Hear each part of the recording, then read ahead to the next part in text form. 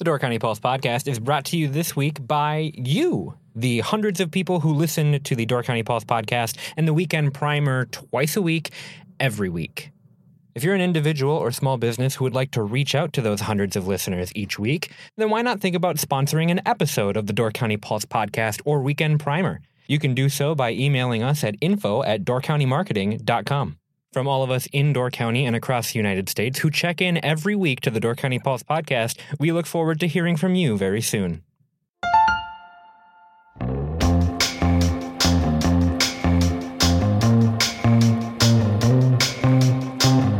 Hello and welcome to the Door County Pulse podcast, where each week we talk to the writers and editors of the Peninsula Pulse about the stories you'll find in this week's issue. I'm Andrew Clyden, and this week I'm joined by Miles Danhausen, writer and editor of the Peninsula Pulse. How's it going, Miles? What's up, Andrew? It's going good. How was your weekend? It's great. Another good one in the books. Did the Hey Hey 5K.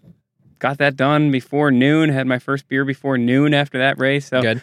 Don't tell the kids that. But yeah, it was a great weekend. Great. And what do you have on the docket for this coming weekend?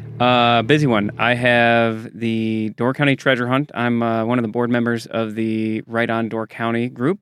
So we will be putting on that treasure hunt in Sturgeon Bay at the Door County Fairgrounds on Saturday. So there's still time to sign up for a team. You can even sign up the day of. It starts at 10 a.m. We put a cool app together so people can bounce around the county and answer some trivia questions, find some unique places, and compete to win a nice little pile of cash. Before we move on to the news, I just want to put out a disclaimer. There's some construction going on at the Pulse office. So if you're hearing the hammering and the drills and stuff in the background, we apologize this week, but it's part of a ever-evolving office up here. Actually, there's always construction going on at the Pulse office, so we should apologize if you've ever heard it in previous weeks. It's kind of shocking if you haven't, but there's a little bit of pounding above us today. Actually, before we move on, there's one other thing I'm doing this weekend that's pretty cool. What's that? On Sunday, I'll be golfing, and I don't golf at all. I'm terrible at it. In the Little Eddie Big Cup, which is a benefit for an old friend of mine, Eddie Stregg, who died by suicide a few years ago and was a beloved bartender and character in Door County. And this event goes to help his son, Oliver, and their family, and then also to raise some funds to promote some mental health programs in Door County. Some of those funds have gone to help support the new Stride program that we talked about a couple weeks ago. And it's just a great event. A lot of local people. It's already sold out, but I think all their foursomes are spoken for. But afterwards, we'll be at Alexander's, and there'll be a silent auction there with some really great prizes from a lot of different places. And it's just a great cause and a great day to remember a wonderful guy and a great friend, and do some good to raise some funds so that nobody else ever hopefully has to deal with a similar situation. So Right. A Little Eddie Big Cup, a great day up at Peninsula State Park. So moving on to the news this week, why don't we start with, there's some information trickling out about the town of Liberty Grove buying the old Weborg fishing property. Yeah, so this came up maybe 10 years ago or more. Was the first time there were some conversations about the Weborg family looking to sell that property, but they were really focused on not having it turned into condos. And there was this was before the crash in 07, 08, that when a lot of people were looking at any property up here to build condos. So they had talked about trying to come up with a proposal to sell it to the town and create a town or county park. And eventually that did go to the voters several years ago. I'd say it's probably 2011, I think. I might have that wrong. I remember it was one of the biggest town meetings I've ever been to. They held it in the Liberty, because it's a town and they want to make a purchase of that size. The electorate has to come and vote. Sure. The board doesn't just decide. So they had to do it in like the county highway department or the town highway department garages up in Liberty Grove, and about 500 people showed up. And the ballot was whether to purchase these several parcels that are kind of like the center of Gills Rock, that are, a lot of people go up and paint those properties. They take photos of those properties. It's a really picturesque part of the county. I think it was $2.15 million that they wanted to pay for it at the time, and the electorate resoundingly voted no. And the word is now that the town has entered into discussions with 3 different property owners once again to purchase that property for a much lower price, is all that they are saying right now. We don't know what that price is. They say they will reveal that October 16th. It's unclear whether that will be the date that they're looking to set a vote. It will probably be later than that they'd have a vote and get some information out to the town electorate, and potentially be buying and making public another beautiful piece of waterfront property. Where in the county is this property? That's in Gills Rock, which is in the town of Liberty Grove, and that is really as you come into Gills Rock, before you get to, say, the Shoreline Restaurant and Charlie Smokehouse, it's that main viewpoint that you see when you pull into Gills Rock and you're looking at the water. Okay, and what's the story behind it? I mean, it's been private. It's long been private property owned by I believe there's 3 families. The Weborg one would be the most recognizable one. That's Weborgs are an old fishing family in Door County and have been doing it for generations. And that dock has kind of been like their home base for their operations. Okay, and do we know what would become of it after it's been purchased? As of right now, there's no information about that. In various stops and starts with these proposals regarding this property over the years, there's been talk about making it part of like the Maritime Museum, and that's not part of this one. I'm just saying I don't want to give anyone the wrong impression. I don't know what the proposal will end up being with this, but that's been talk in the past. There has been just talk of making a public park, maybe doing an event space down there. I know some people have talked about putting condos there, so that would be the urge to preserve this because it is a beautiful vista as you pull up. But the town of Liberty Grove is a traditionally fiscally very conservative board and also a very conservative township. They don't throw money around. I shouldn't say towns throw it around, but they don't do these kinds of projects. So when they had a proposal to build a new marina several years ago, at about the same time Egg Harbor was building a marina, the town of Liberty Grove was investigating building a marina or redoing and expanding the marina in Ellison Bay. They ended up saying no to that project in Liberty Grove. So it's not an electorate that likes to spend money, but maybe if they're getting a good enough deal on this property, and if they do believe that it is at risk, maybe they go ahead and buy that. On the other hand, Gills Rock, with everything happening in Sister Bay, there are a lot of people north of Sister Bay who say, we don't want that sprawl, we don't want that kind of development. So maybe buying this property would spare them that development, but also you could say, well, if you buy that and make it public, that might spur people to want to develop up there.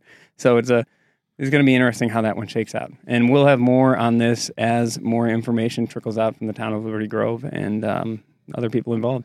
Yeah, I'm looking forward to seeing how this develops. Gills Rock is a really cool place. It's very quaint, and it'd be interesting to see if, this leads to it growing or becoming more of a destination for people to go up to and enjoy the waterfront.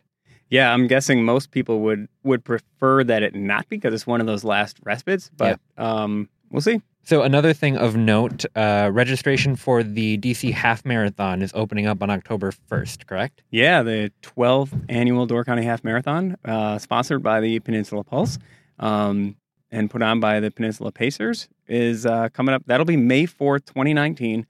In Peninsula State Park, all on closed roads, but the registration opens October 1st, and when people register in that first month, it's $20 cheaper than race day price. So especially for you locals out there, it's a good opportunity to commit to something to get you through the winter, to train for, and also save some money on it. So it'll open at 7 a.m. on October 1st. Okay. What's the history behind the half marathon? We might have talked about it once before, back when we were covering it as it happened. But if I remember correctly, it was one of the first big things that the Pacers did up here. It was the first Peninsula Pacers event. It actually started over conversations between David Elliott, Lars Johnson, I believe Mary Knutson, Michael Brecky, the late Betsy Titterington were really some of the foundational voices in that effort. Dave Elliott's wife, Krista, has run, I think, over 30 marathons. So Dave has been to a lot of races as a fan and a supporter. And their conversations are like, Door County would be great for an event like this. Let's put on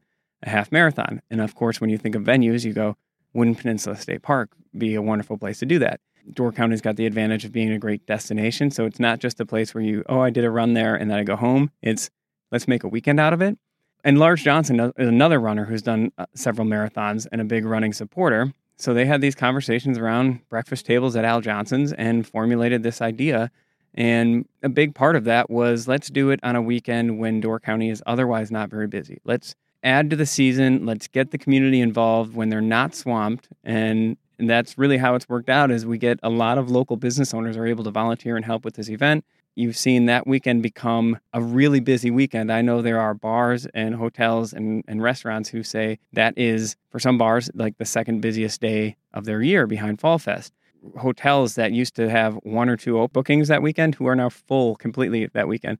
There's 2,700 runners, 95% of them from outside Door County. So they fill up hotel rooms, has a big economic impact, and that's really what they were shooting for. Those first conversations was, let's do something cool, let's showcase Door County in a different way, and attract a different clientele, and let's do it on a weekend that could really benefit businesses. Was this originally planned as a way to extend the shoulder season a little bit, or is that something that came out of its popularity? No, that was the reason they picked that first Saturday in May was exactly that. I mean, a lot of the places that are open and full now weren't even open before the middle of May or Memorial Day when this race started 12 years ago. The goal was to impact the shoulder season, and it did so much faster than I thought. I was just involved in some of the promotional aspects in those early couple of years. I never thought it would become as big as it is. It's 2,700 runners now. I mean, that first year it was about 590, I think was the number. So it has blown up and gotten a lot of publicity from major running magazines. It's been mentioned in Competitor, Runner's World, Running Times, Silent Sports Magazine. It's really a favorite of a lot of runners in the Midwest. My wife started running almost a year ago now, and she never run before, but she wanted to do something. She wanted to run, so she went and she signed up for 8 races, like in her first year running. That is commitment right off the bat. Well, it gave her a reason to do it because she's like, well, I already signed up and I paid my fees and everything for all this stuff. So now if I don't do it, I'm out all that money. And, it gave her that kick in the pants to be like, okay, I'm going to do this. So those 8 races were her training for the half marathon. So she's going to run the half marathon for the first time this year. She's really excited about that. And then covering all of these runs and talking about them on the podcast and, seeing my wife's growth and all that has gotten me to start running too. And I've been using the Nike Plus Run Club app. Nice. And there are guided runs where the Nike coach talks you through stuff. And he sounds a lot like you.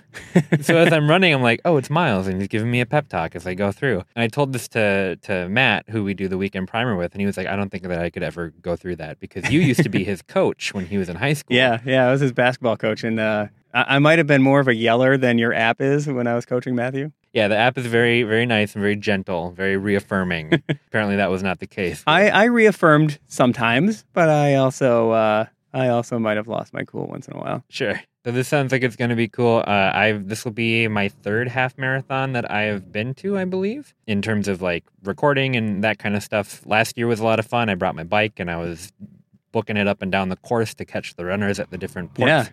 Yeah. So it should be a lot of fun again this year. Registration again is open on October 1st. It opens at $60, which is a great price for a half marathon like this. So if you sign up, or if you and a friend sign up, I mean, you're saving significant dollars right off the bat. You get a great race T-shirt. There's free beer at the finish line. It's a beautiful day. You get all of half marathon runners get a finisher's medal. So yeah, it's a really fun event to be a part of. And stories like your wife, people who use these things as motivation to start working out or get over mental hurdles of their own are probably like the most inspiring thing to me about being part of it, whether it's the folks from my team Triumph finishing the race with the help of what they call angels, or just like a lot of my friends have used the race as kind of a motivating factor. I had a friend who had a brain tumor and he said, hey, if I get a clean bill of health by February, I'm running the Door County Half Marathon. I've never run before, but he's like, that's my commitment in my head. And then he did it, and he was like, "Oh crap! Now I gotta." It's great that I beat this, but now I gotta train and run. Right. And seeing him finish, and other times it's been people coming out of bad relationships or breakups, and knowing that they use this as a way to kind of get their mind through it and clear their head and prove something to themselves. Like I sit at that finish line and get moved to tears a lot. I know there was a whole family of like 20 people who used to camp in the park. Their dad used to teach them and take them through the trails of the park. So they all came up as a family and ran the race in memory of their father a couple of years ago. And it's just really neat to put together an event that can become a centerpiece for people to do something really important for themselves. And that's probably the number one thing I love about doing it. Where can people register for this? DoorCountyHalfMarathon.com, 7 a.m., October 1st. And Yeah, register that first month. Great. With that, let's take a little break, and then we will come back with our feature this week. We hope you're enjoying the Door County Pulse podcast, which was brought to you this week by the Door County Half Marathon and Nicolet Bay 5K. This USATF certified road course takes runners along the shores of Green Bay, on the bluffs atop the Niagara Escarpment, and through the secluded woods of Peninsula State Park. The course also winds past historical markers and scenic overlooks, including the Eagle Bluff Lighthouse, Sven's Bluff, and breathtaking panoramic views of Nicolet Bay, Green Bay, and the islands dotting Lake Michigan. The race will begin on May 4th, 2019, and registration opens October 1st. So make sure to head to doorcountyhalfmarathon.com to register online, and we look forward to seeing you there on race day. Okay, we are back, and for the feature this week, we wanted to talk about the sale of Horseshoe Bay Farms. Tell us a little bit about what led up to this and where we're at now with this story. Yeah, Horseshoe Bay Farms is one of the most beautiful properties in Door County. Bayshore Drive, as you head south out of Egg Harbor, before you get to Murphy Park, there's the barns on the left-hand side of the road. It's got a ton of history to that property. I mean, they're just, even if they didn't have history, they're just beautiful barns, great for photo buffs, and painters go out there all the time. I know we've shot a number of videos out there. This time of year is probably the best time of year out there with the fall colors on the bluff behind it and the fields that surround it. But that property has been under the ownership of Glenn Timmerman for the last 10, 11 years. Yep, we interviewed him 2 years ago. Yeah. In the summer about the cherry camp that used to be on Horseshoe Bay Farms, and then also the starting of the cherry orchard there and the use of dynamite to kind of blast away that rocky soil. Yeah, anybody who's ever tried to plant anything in northern Door County knows how hard it is to get more than a couple of inches down before you hit rock. And yeah, like you said, they actually went and used sticks of dynamite to blast holes so they could plant cherry trees. Right. And this is 60, 70, 80 years ago. You can find those videos and the interviews at doorcounty.com. We made those for the Door County Visitor Bureau, and there's a couple of great ones on there. And really fascinating stories about how people used to live here, and some of those first summer jobs were picking cherries for so many people, my dad included. So Glenn Timmerman bought it in 2007. At that time, there was actually a development idea being floated for that they would build condos around it and turn those into like a retail shopping complex. And a lot of people were very put off by that idea. And Glenn Timmerman was one of them. And so those were they were in foreclosure, and they were going to go to auction. And at the 11th hour, the night before they were going to hold the auction, Glenn Timmerman reached a deal to buy the farm. And so it didn't go to any developers, and Glenn didn't really have a plan for it yet, but he said, we need to preserve this. I'll figure that out later. So they bought it, and over time, he got it listed on the National Register of Historic Places. He created a master plan for the property, but he could never come up with the funding or formula to refurbish the barns and make something out of them. He didn't want to really run a private enterprise there, but it wasn't a nonprofit, so he couldn't really get the donations to save them. So in the meantime, he paid the taxes on it and did some upkeep and held on to that property for the last 10 years and preserved it. Right. Yeah, he considered himself to be a caretaker. Yes. And he didn't want to change anything. He just wanted to keep it looking beautiful until the time came where something could be done with it, right? Yeah. He came up with this master plan to create some sort of interpretive center there and spruce up the grounds a little bit. It's a huge complex. It was once one of the largest farms in Wisconsin. They were in the late 1910s and 1920s, one of the most innovative farms in the Midwest, if not America. They did some really innovative things with breeding and with producing a better cow, and that could produce more milk. And that was all wiped out by, I believe it was called Bang's disease. They had their entire herd wiped out, and that's when they kind of turned toward becoming an orchard. But there's a lot of great history on that property. The Coles family has had it for most of the last century until Glenn bought it. There's just a lot of people who worked on that property, families who got their foot and got settled in Door County by working on that property. And in fact, the workers, if you worked at Horseshoe Bay Farms, a lot of their housing was on the water side of the road. The farm's on the opposite side. So if you were working summer jobs, if you were the manager there, you lived in a cottage on the beautiful lakefront there because people just didn't value the lakefront property at that time. Right. Or even the kids who went to Cherry Camp there. Yeah. Glenn talked about how he had people all the time calling him up on the phone and asking if they could tour the grounds because they were at Cherry Camp or their dad was at Cherry Camp or something like that. Right. When Egg Harbor held their 150th anniversary celebration in 2011, or I think it was 2011, over 700 people showed up just for the opportunity to tour those barns because they had a connection to it or had always wondered what they were like. And it really is an impressive complex. But it will cost over $600,000 to refurbish those things and to get them to a place where you can have public access safely, repair the roofs, which are in dire need of repair, and to repaint the buildings. So what has happened now is the Nicholas family, David and Lori Nicholas, with the help of their son-in-law, Andrew Gill, have come up with a plan, and they have purchased the property for $500,000 from Mr. Timmerman. He has sold it at a discount, and they have bought it and then have committed to putting it into a 501c3 nonprofit and essentially donating the farm to this nonprofit, Horseshoe Bay Farms, Inc., that will work to refurbish them. And they have also committed $250,000 to pay for the immediate needs of refurbishment with the roof and the paint jobs. And then they, working with the Door County Community Foundation, are looking to raise about $350,000 in additional funds to do the complete refurbishing that property needs. So you have a family that is really making an incredible donation to Door County. You have Timmerman, who has taken care of that property for the last decade plus and kind of saved that for everybody. And now you have another family stepping in and working with the Egg Harbor Historical Society, who has lent their nonprofit status in the meantime. Right now, Horseshoe Bay Farms, Inc. is working on getting the actual IRS final approval of their nonprofit. In the meantime, the Egg Harbor Historical Society has kind of taken ownership of the farms for a couple of months to secure it and also to help start the application process for some grant funding.